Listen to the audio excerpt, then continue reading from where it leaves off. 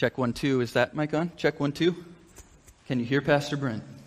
Hey, we are there. Well, again, it is so great to be with you all today as we jump into God's Word. We are continuing our series entitled All In. And this is actually the conclusion of our series, All In. And I am excited about the Word God gave me this week. I was preparing it and praying about it, and I was like, oh, God, you got me jazzed about this one. And I'm so excited about what the Lord's going to bring us. Now, several years ago, I used to be doing youth ministry.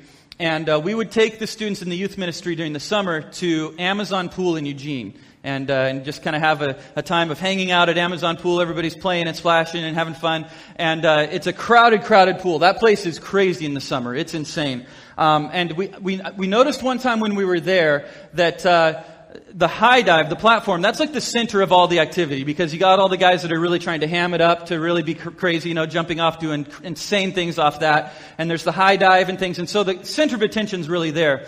And there was this little boy, he was probably 8 to 10 years old, that was in line for the platform. And I saw him go up there. And I could tell he was sweating bullets. He was concerned about this jump. And so you wait in line. It's a long line that goes down the steps for the platform. And he waited in line all the way till it was his turn. And he walked out to the edge about this fast. And he got to the edge. And then he started doing Hail Marys and like all kinds of things like that. And you could tell he was very concerned. And the people in line started to get impatient because they've been waiting and waiting for their turn. And this kid is not going. And so he thought about it a long time. Finally, the lifeguard said, do you want to just kind of take your time and think about it? And he's like, yes. And so he went back, and kind of the walk of shame down the step ladder, back down to the steps. He has to go the opposite way of everybody else. And he got back down to the bottom. And a little bit later in the day, I look up, and there he is in line again. And he does the walk out to the end of the diving board, or the platform. And this thing's tall. It's like 20 feet off the water. I don't question the concern about this, and he stands there, and he goes through the same thing and walks back down the steps, and And so now we're getting emotionally invested in this little guy to do this jump, We're just sitting around the edge like, you can do this, man. And the day goes on, and finally it's the end of the day, and all of the lifeguards blow their whistles, everybody at once. Everybody out of the pool, and everybody gets out of the pool, except this kid's still in line, and he's the last one for the platform. And so everybody gets out of the pool, and there are literally hundreds of people around the pool that don't leave. They don't go to the locker room. They gather around the diving pool. Hundreds. I'm not joking. The entire group of people was like, we don't have anywhere to go. We want to see this guy do this. And so he's up there by himself. This crowd around him. And he thinks about it. And then he reaches back for the railing and kind of walks himself back. And we're like, oh. And you can hear the crowd do the, oh. Because every once in a while he'll get really close and kind of bend his knees. And we're like, oh. And everybody's going, jump, jump, jump, jump. You can feel the energy. And he'll step back, oh. And then the crowd, he is up there. I'm not kidding you. Probably 5 to 10 minutes. And we're just waiting on the edge of the pool, waiting. And finally this moment comes where the lifeguard's talking to him. And he's just kind of having these conversations. And he very anticlimactically kind of bends his knees and kind of goes. And down off the platform he goes. He lands in the water. And he lived, too. It was a great story. And the place went bananas. I mean, you would have thought we were at a Super Bowl game or something. People were cheering. Towels were being thrown in the air, slapping each other on the back with strangers. It was emotional. We were like, we did it! It was so cool to watch. And it was just this moment of leaping. It was so fun to be a part of it. I was like, that was so cool for that guy. And maybe he does it every year and he just knows he gets the attention. I don't know. But it was so cool to be in that moment with him and to see this leap. And we all have in life these leaping moments where it's the edge and there's no like halfway. It's you're all in or not. You can't kind of go off the high dive. You're either doing it or you're not, right? And there's these moments where maybe your stomach goes up into your throat as you're doing this moment. Maybe it's a big purchase like a home you're buying. You can't kind of purchase a home, right? Or maybe it's a car purchase, or maybe you're making a big decision in your educational journey, or maybe you're taking the plunge in a relationship. You can't kind of marry someone. Right? There's these big moments. There's a big shift in career. Maybe you're quitting a job or moving to another opportunity. And there's these moments where it's not, you just aren't dipping your toe in the water. You're going all in. And so in this series, we've been talking about going all in with Jesus. That moment of stepping out, saying, I'm going to go all in. I'm committing to it. It's not a little bit. It's not, I'm testing out with you, Jesus, or this thing. I'm going to commit myself to following you full in. And this series has been challenging because, To be honest, in Christianity, in Christendom, there's really two groups that I would separate. There are Christian adherents, meaning that when the census comes around, you mark the box that I'm a Christian. And then there are disciples. There are adherents and there are disciples. There are people that check the box on a census form, and then there's those who live elementally transformative lives. That live lives that are completely sold out for Christ, that are not just going through the motions, but are actually living lives of discipleship. And so the question I want to ask you this morning is, what would happen if we did three things? And they're going to sound bizarre, and I'm glad they will, because hopefully it'll help you remember them, okay? What would happen if we do three things? And that's this: crunch the numbers, throw a barbecue, and tailgate Jesus. Crunch the numbers, throw a barbecue, and tailgate Jesus, okay? So, to give more, hopefully, explanation to what I'm thinking here, let's back up. A couple weeks ago, I talked about Peter walking on the water a little bit, and Jesus doing the rest, right? And Peter's story, I gave some background of his story. He was a fisherman. Well, we're going to go back to the beginning of that story where Jesus first meets Peter. So if you have your Bibles, open them with me to the book of Matthew chapter 4. Matthew chapter 4 tells the story of their encounter and when Jesus calls Peter. So it says this: On the first day, as Jesus was walking along the shore of the Sea of Galilee, he saw two brothers, Simon, also called Peter, and Andrew, throwing a net into the water, for they fished for a living. Jesus called out to them, "Come, follow me, and I will show you how to fish for people." And they left their nets at once and followed him. A little farther up the shore, he saw two other brothers, James and John, sitting in a boat with their father Zebedee, repairing their nets, and he called them to come too, and they immediately followed him, leaving the boat and their father behind. This has always been a story that has completely baffled me.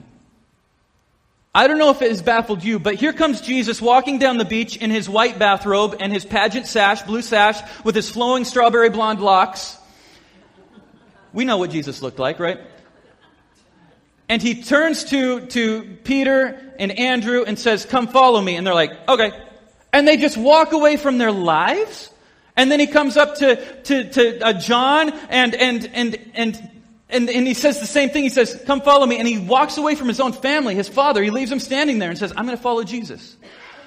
Is Jesus that charismatic? They're just like, this guy has got something going on. Now, to be honest, from my understanding, from my reading, as I read the book of Luke, I think Jesus had a prior encounter with Matthew before this event. But there's something that happened here that I think we need to understand culturally that will help us get a better grasp of what's happening here. You see, in the first century Palestine, the way the Jewish people operated was you didn't have a little bambino, cute little baby, and then it grew up and you off to preschool with you. And then when they were done with preschool, you say off to kindergarten and first grade and so on. There was no school like that. Instead of sending their kids to school, do you know where they sent them? To the synagogue. They sent their kids to synagogue, and at synagogue they would study Torah. That's the first 5 books of the Bible. Torah means teaching or instruction or the way. And they would they would sit there from a young age all the way up to about age 6 studying Torah. And by the age 6, kids at this age would be able to memorize and recite the first 5 books of our Bible, the Pentateuch. First 5 books. That's impressive. Now, keep in mind, they aren't studying all the other things our kids are studying these days in schools with geography and geometry and all the other things, but they're focused entirely on Torah. But by age 6, they could recite the Pentateuch. And so they study Torah, and then at the end of that time, when they're about age 6, they have an evaluation. And after that evaluation, they say, "Okay, listen, you've been going to school, but while you've been going to school, you've been also going to apprenticing with your family business. You've been going to school, and then when you come home, you work with your mom or your dad with the family business." And so when they're 6, they take this test and they say, "We are going to take the very best of the best to the next level. But the rest of you, we encourage you to go learn your family business. You've been apprenticing, take that on." And so they take the best of the best, the cream of the crop, and they move them to the next level of study. And then for the next years of their life, they study the rest of the Torah, all of what is our Old Testament, memorizing it until the age of about 12 to 14. And there's 3 different stages of cuts that they make. The best of the best, then the best of the best, then the best of the best. And so by age 14, they will have the entire Old Testament memorized. Incredible. But then they take a test and they say, okay, you've done a great job. You can now go and meet a rabbi and interview with a rabbi. And if they feel you are worthy, they feel you are good enough, they can ask you to come follow them. And so the best of the best of the best of the best could then become disciples of a rabbi and follow them around, learning their teaching, taking their teaching upon themselves. Because the rabbi's goal is that these disciples then become little versions of me, sharing my teaching, my perspective on what Torah is, my perspective on who God is to the world. And so this was an incredibly intelligent, top-notch people that were able to follow a rabbi. And so this really informs what's going on here when Jesus is walking along the beach and he comes up to Peter, Andrew, James, and John and says, come follow me. And without hesitation, they drop their nets because they're doing what? Fishing. If they're fishing, are they the top-notch people? They're with their Father? They were considered not able to be the people that could be disciples. That's not who we are. We wouldn't have a rabbi ask us to follow them. So for these guys that are working in this job, this is an opportunity like they've never seen before. So there was very little hemming and hawing over that. They were like, yes, you got it. I'm in. And they followed Jesus because a rabbi, someone had come and chosen them and said, come, follow me, be my disciple. So for Peter, Andrew, James, and John, there was like no question. They immediately knew, I'm going to follow them. I mean, imagine with me if someone were to come to you, maybe a successful business person you really admire, someone you see on TV on Shark Tank or something, or maybe a musician, or someone of immense power and intelligence and really looked up to in the social realm, and they drove up in their limousine and rolled down the window and said, I want you to come join me. You're going to be on my inner circle. I'm going to make you like me. I'm going to make you such and such.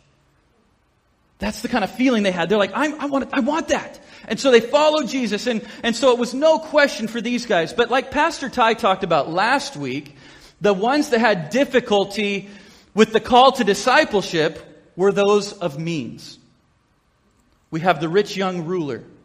He had money. He had influence. He had power. Jesus calls him. He says, come follow me. And what does he do? He drags his feet. Oh. Because he already has what he wants.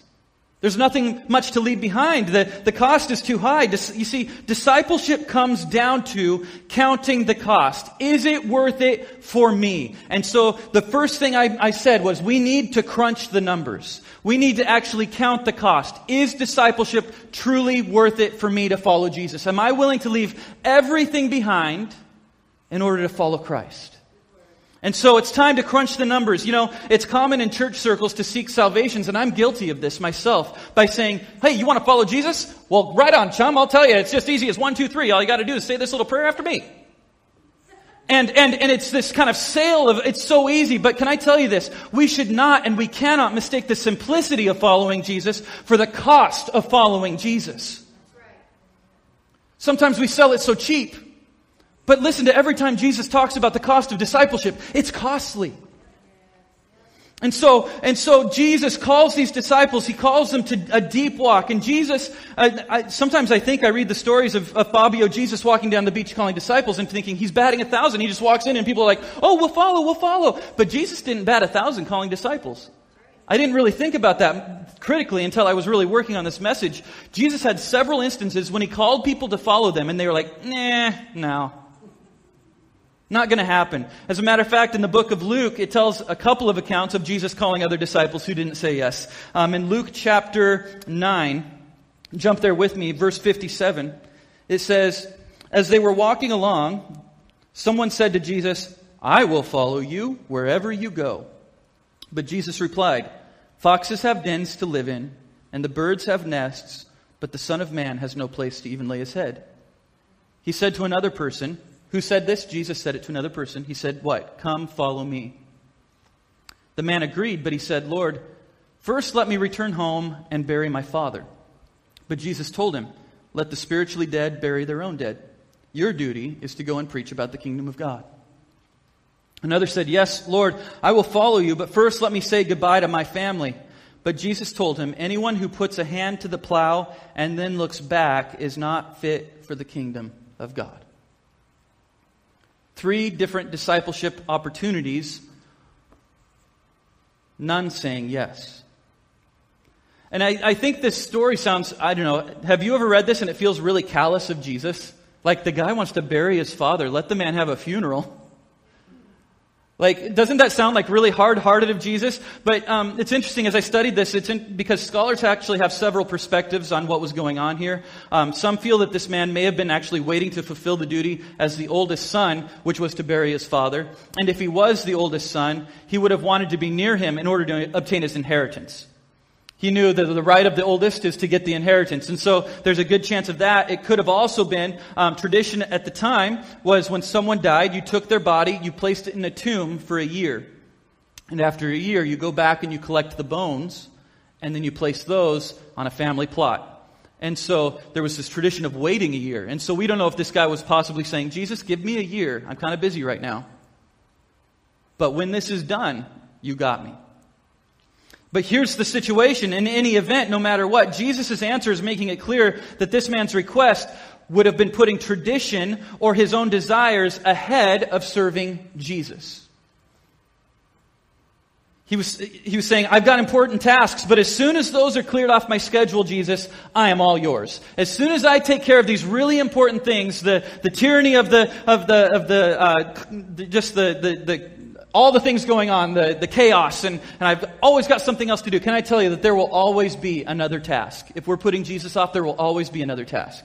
If we're putting Jesus off, there will always be something else that's important coming up. Another crisis, another thing that's going to happen. It's never going to be enough if we just say, when things calm down, then Jesus I'll follow. I'm starting a business. I need to finish my education. I have relationships I really need to focus on and get in the right place first. I have kids that are young or in school, or I have to get them out of the house, or I'm focusing on my retirement right now. I've got a lot of financial things I need to focus on.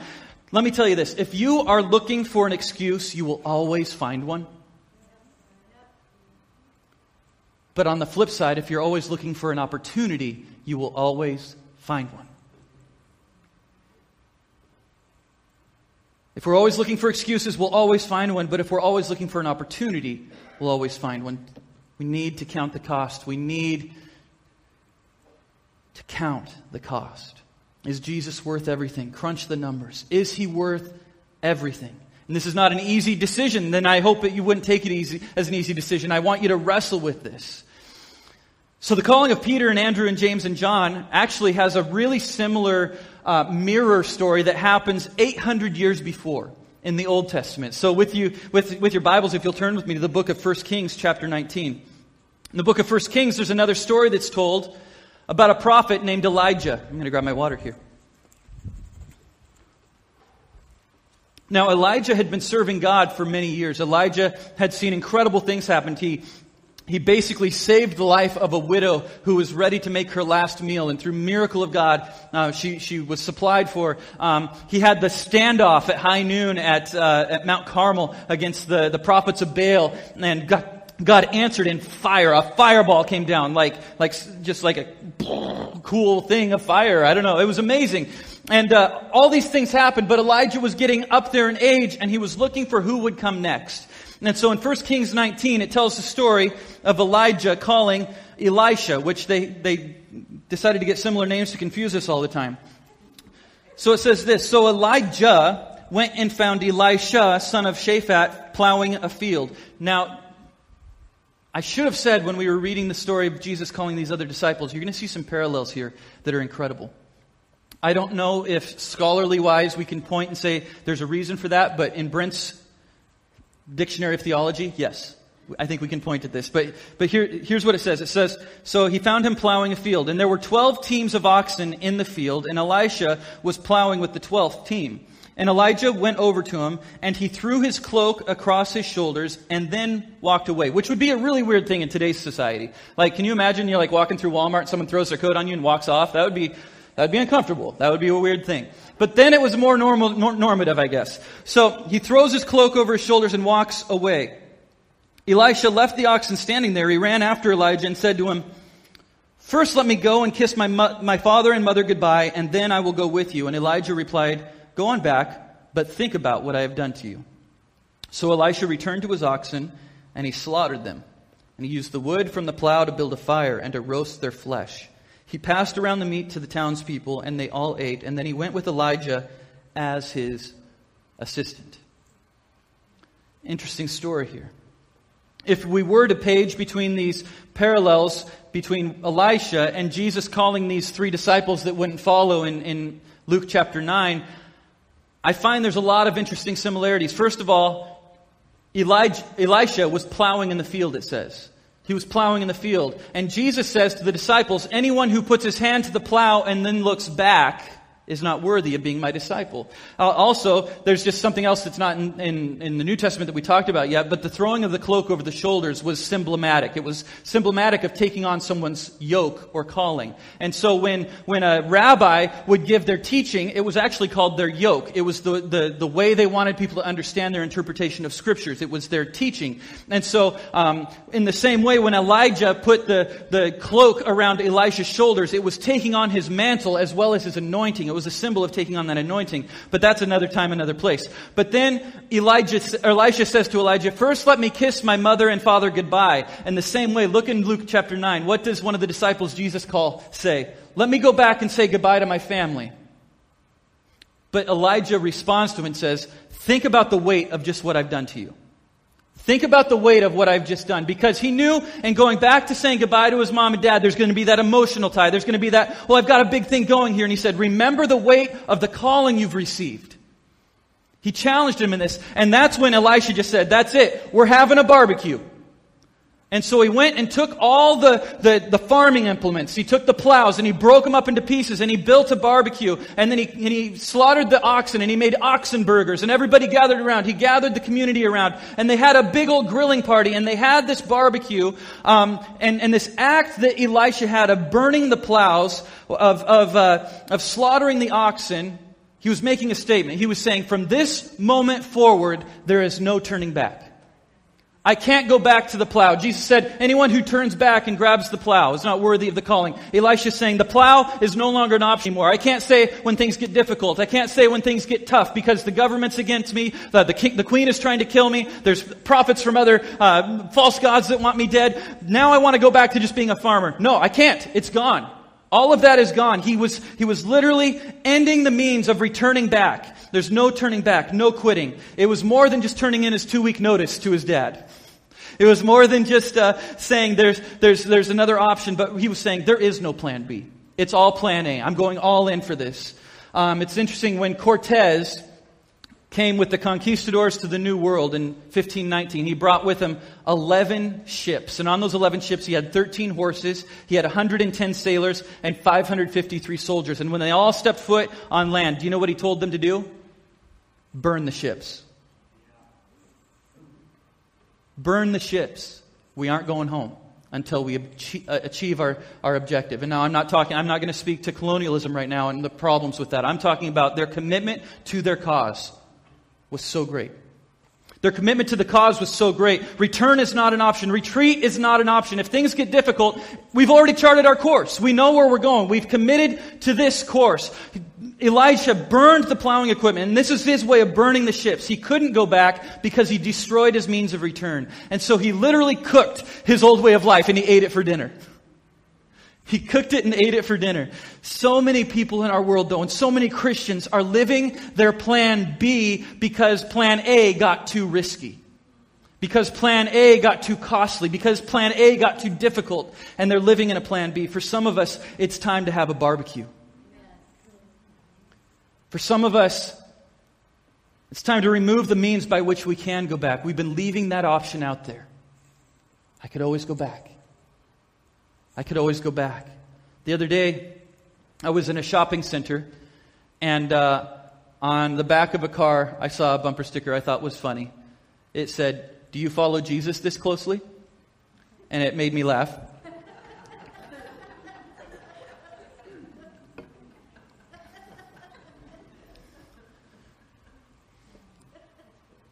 You see, when we hear the word disciple, I think we have an automatic reaction to think it's like a student, like someone that's learning information from someone else. And that's partially true, but disciple actually goes a whole lot deeper than that. A disciple is someone that says, I don't only want to know what you know, but I want to do what you do. I want to be who you are. A disciple wants to be like the rabbi and do what the rabbi does. I want to walk in your ways. You see, disciples would follow their rabbi everywhere they went. They sit down, I sit down. It's like the worst game of Simon Says ever, where you do every little thing they do. Doesn't matter. Wherever they go, I go. You're there, I'm there. And as first century disciples, they would follow these rabbis around the countryside. That means they were traveling hot, dusty, desert roads. And whatever your rabbi walked through, as the principal means of transportation was not a car, it was an animal. And whatever your rabbi walked through, you walked through. And whatever they stepped in, you stepped in. Whatever dust they kicked up is now on you. It's now in your clothes. It's now in your hair. It's now in your beard. And 200 years before Jesus' birth, the rabbis started to build a collection of teachings and rabbinic thought that's actually still used today, called the Mishnah, and it forms the core of Jewish belief. And in the Mishnah, one of the passages called Avat 1:4 is still commonly repeated in schools today.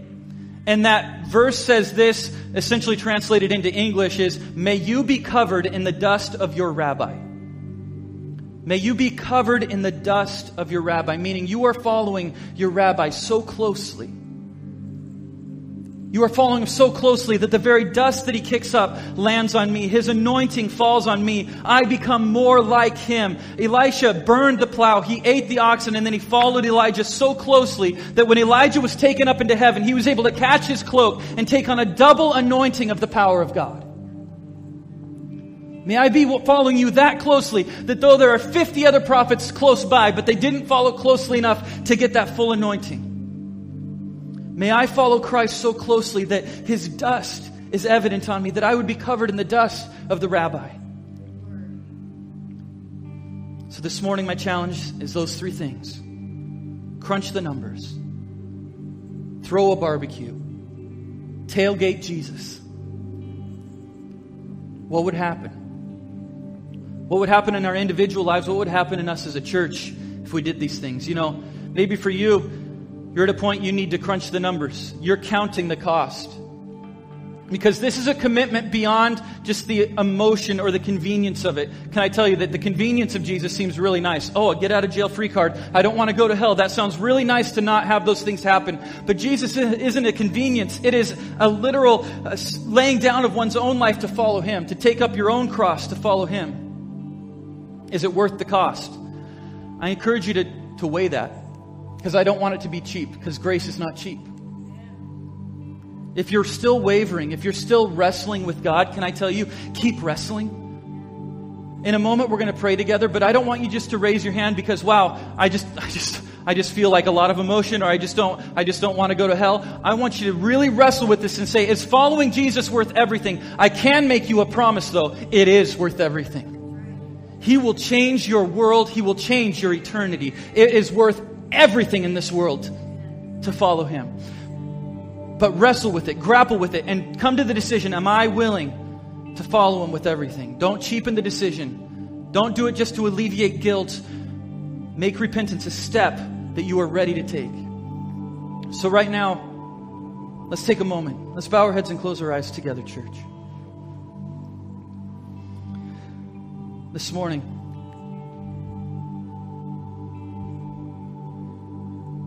if you have counted the cost, you say, Jesus is worth everything. I'm willing to leave it all behind for the sake of Christ. Life, livelihood, even family. Christ is more. And you've weighed that in your heart. And you know you're ready to make that decision.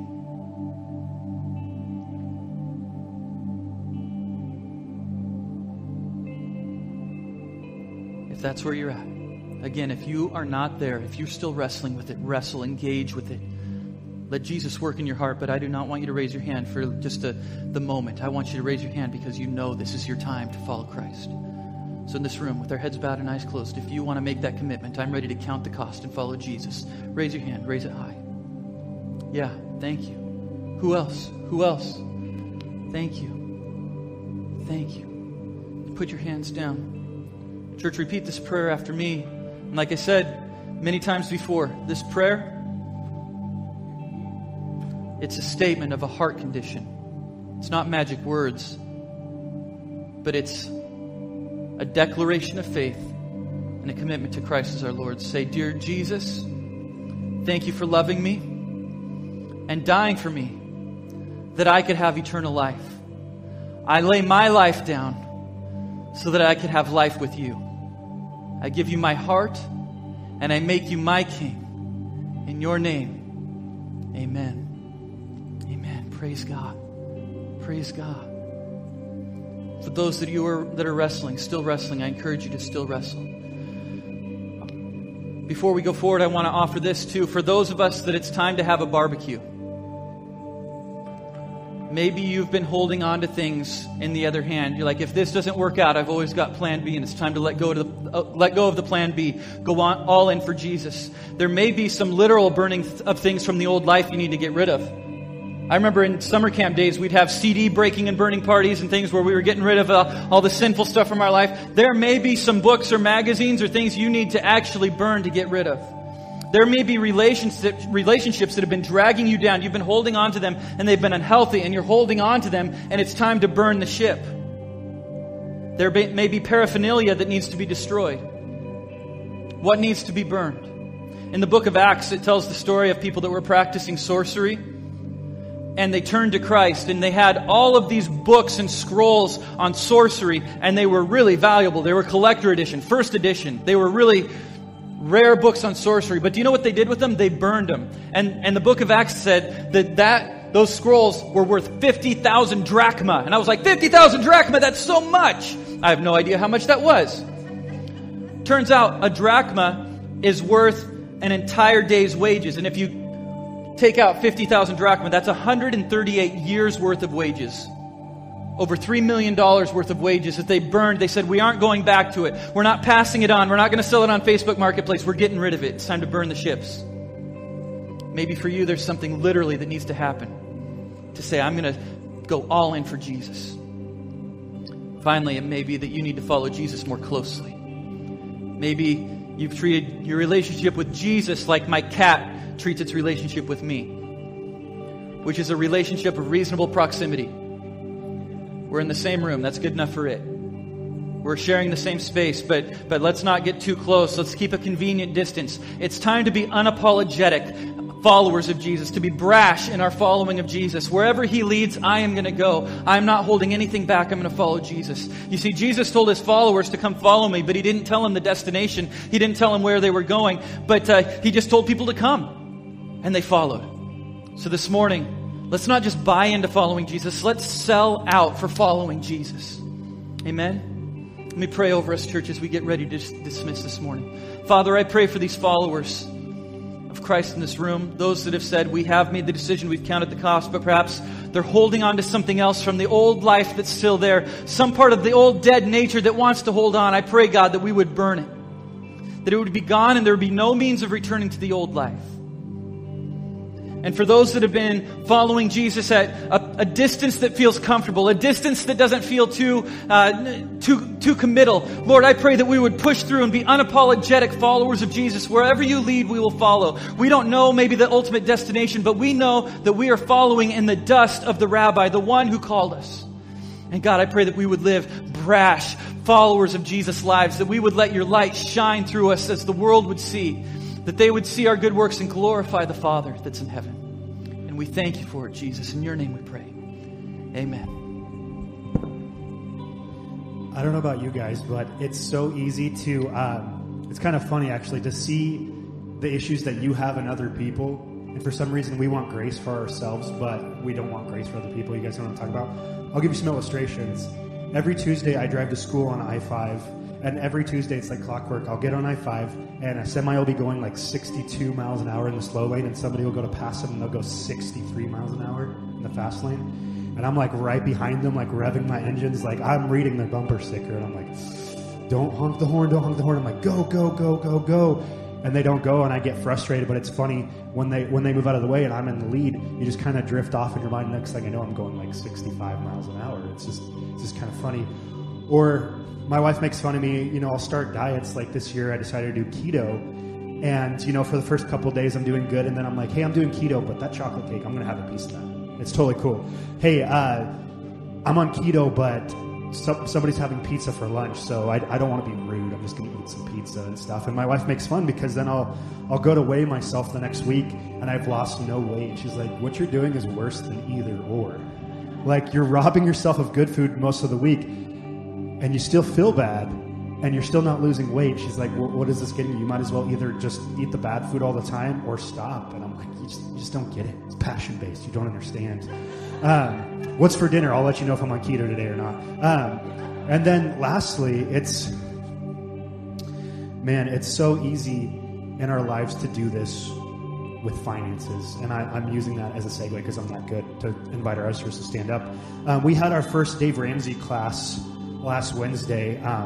If you haven't taken that, I'd encourage you to do it. Tom's doing an awesome job. But one of the first things that Dave said in the class on his video was, hey, you've already tried your way, try my way, and if it doesn't work for you, you can always go back. And my wife, after the class, came to me and she's like, Ty, I'm getting frustrated. I'm like, why? She's like, we've taken this class like 3 times now, and we do really good for about 6 months until we're just almost out of debt, and then we kind of relax, and you go buy something, and then we're right back a year later paying off debt. And I'm like, yeah, that's true. That's true. And so I was thinking about it, and why that happens is it's so easy in moments of inspiration and passion to make these big claims. I'm going to do this, or I'm going to do that, or we get really excited.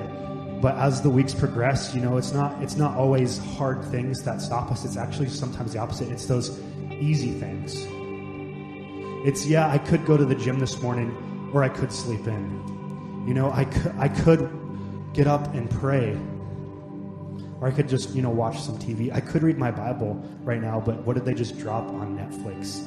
It's not always these hard things that cause us to drift, but it's just the easiness and the everyday of life.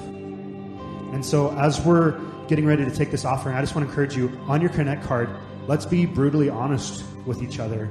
I'm going to fill one out too, and I'll share what I'm going to share, but let's write down, like, where in my life am I being mediocre? Where in my life have I made big claims, but I'm not following through? Where in my life do I need to host a barbecue? And remember, they serve steak. They didn't serve no chicken. It's important. Remember that. But where in our life do we need to reestablish those things, saying, God, let my yes be my yes and my no be my no. I don't want to make a momentary inspirational speech. I don't want to make a decision out of passion, but God, I want to be diligent. I want to be faithful. I want to be obedient, because that's the kind of life that God blesses. The Bible says that God prefers obedience to sacrifice. That's exactly what Pastor Brent was talking about. He's saying he doesn't want these short-term, momentary, I feel inspired, here's, a huge thing. He's saying, I want that day by day, little by little, obedient life. So together, let's write in our Connect card what we're going to stop being mediocre in and be all in for Jesus. As the ushers come up, let's go ahead and take our tithes and offerings. God, right now, I thank you for who you are. God, I thank you for what you do. God, I thank you that you have so much grace for us, God, in our shortcomings. I pray that we wouldn't take advantage of that grace, but that grace would cause us to have a more affection for you. It caused us to turn that passion into obedience, to turn that passion into faithfulness, to turn that passion to the day by day, the little by little. God, we thank you for who you are and what you continually do in our lives. In your name we pray. Amen. You're calling me deeper, deeper still. You're calling me deeper.